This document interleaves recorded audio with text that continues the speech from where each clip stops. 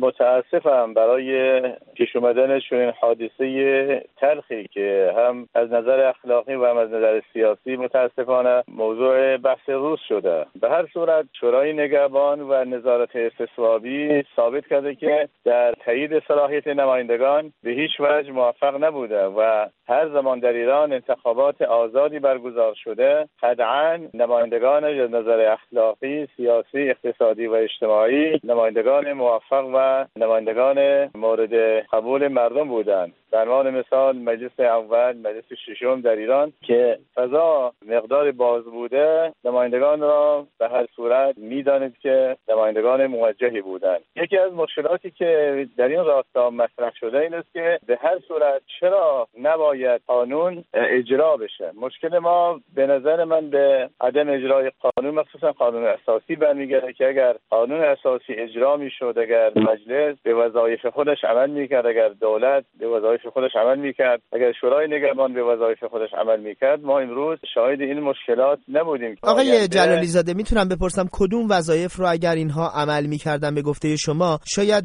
جلوگیری میشد از چنین اتفاقی؟ اگر نظارت استصوابی برداشته بشه و هر شخص به عنوان یک ایرانی حق انتخاب شدن را داشته باشد، قطعاً در بین افرادی که کاندیدا میشن مردم به بهترین فرد از نظر اخلاقی، از نظر تجربه و نظر تخصص رأی خواهند داد و نوبت به کسانی نخواهد رسید که این افراد به خاطر عدم آشنایی با مسائل سیاسی، عدم آشنایی با وظایف مجلس، عدم درک شرایط روز یا عدم درک مقابله با مردم وارد مجلس بشن. آخر نماینده این مجلس چرا باید به عنوان یک ارباب رجوع وارد اداره‌ای بشه؟ اگر به دنبال کار شخصی خودشه که به هر صورت مانند همه مردم حق داره مراجعه بکنه، اما امروز متأسفانه چنان سطح مجلس پایین اومده و مجلس افت کرده که نماینده‌ای فکر میکنه که نامرسان اداره است که از این اداره به اون اداره به دنبال کارهای مردم بره و از طرف دیگر به تغییر آبدارچی و نمیدونم به هر صورت بخشدار و فرماندار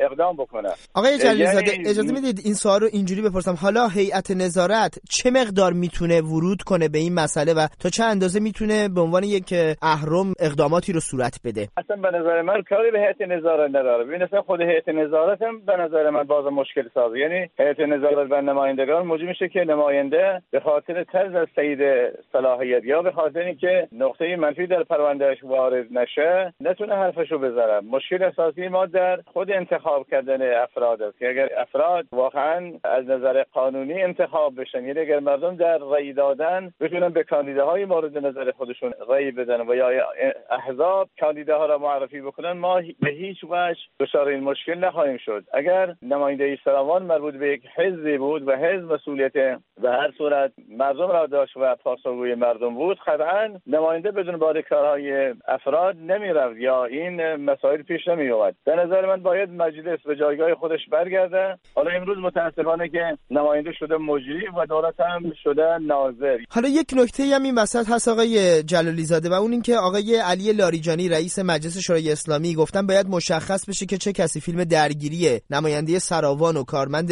گمرک رو منتشر کرده. چگونه است که آقای لاریجانی این گونه ورود میکنن به قضیه؟ آیا این برای حفاظت و حراست از نماینده مجلس مسئله بدتر میشه؟ یعنی اگر قرار باشه که به جای پرداختن به معلول باید علتها را بررسی کنیم، رئیس مجلس باید بیاد بگه که ریشه یابی بکنه که مشکل اساسی ما در کجاست. مشکل کار ما به نظر امروز این است که این بدعت‌هایی که در کار نمایندگان ایجاد شده این بدعت‌ها برداشته بشه. قانون انتخابات به نظر من دوباره باید در ایران بازنگری بشه. یه قانون مترقی که نمایندگانی وارد مجلس بشن که این نمایندگان جایگاه نمایندگی مجلس رو حفظ بکنن. آیا این اتفاق میتونه منجر به اتفاقاتی چنین بشه که شما بهش اشاره کردید، یعنی بازنگری صورت بگیره؟ باید مسئولین نظام بار دیگر قانون انتخابات رو مورد بررسی قرار بدن. یه قانون انتخابات مترقی و جامعه پسند را در مجلس تصویب بکنن که ما نه شاهد نظارت استصوابی باشیم و نه شاهد چنین اتفاقاتی که به ضرر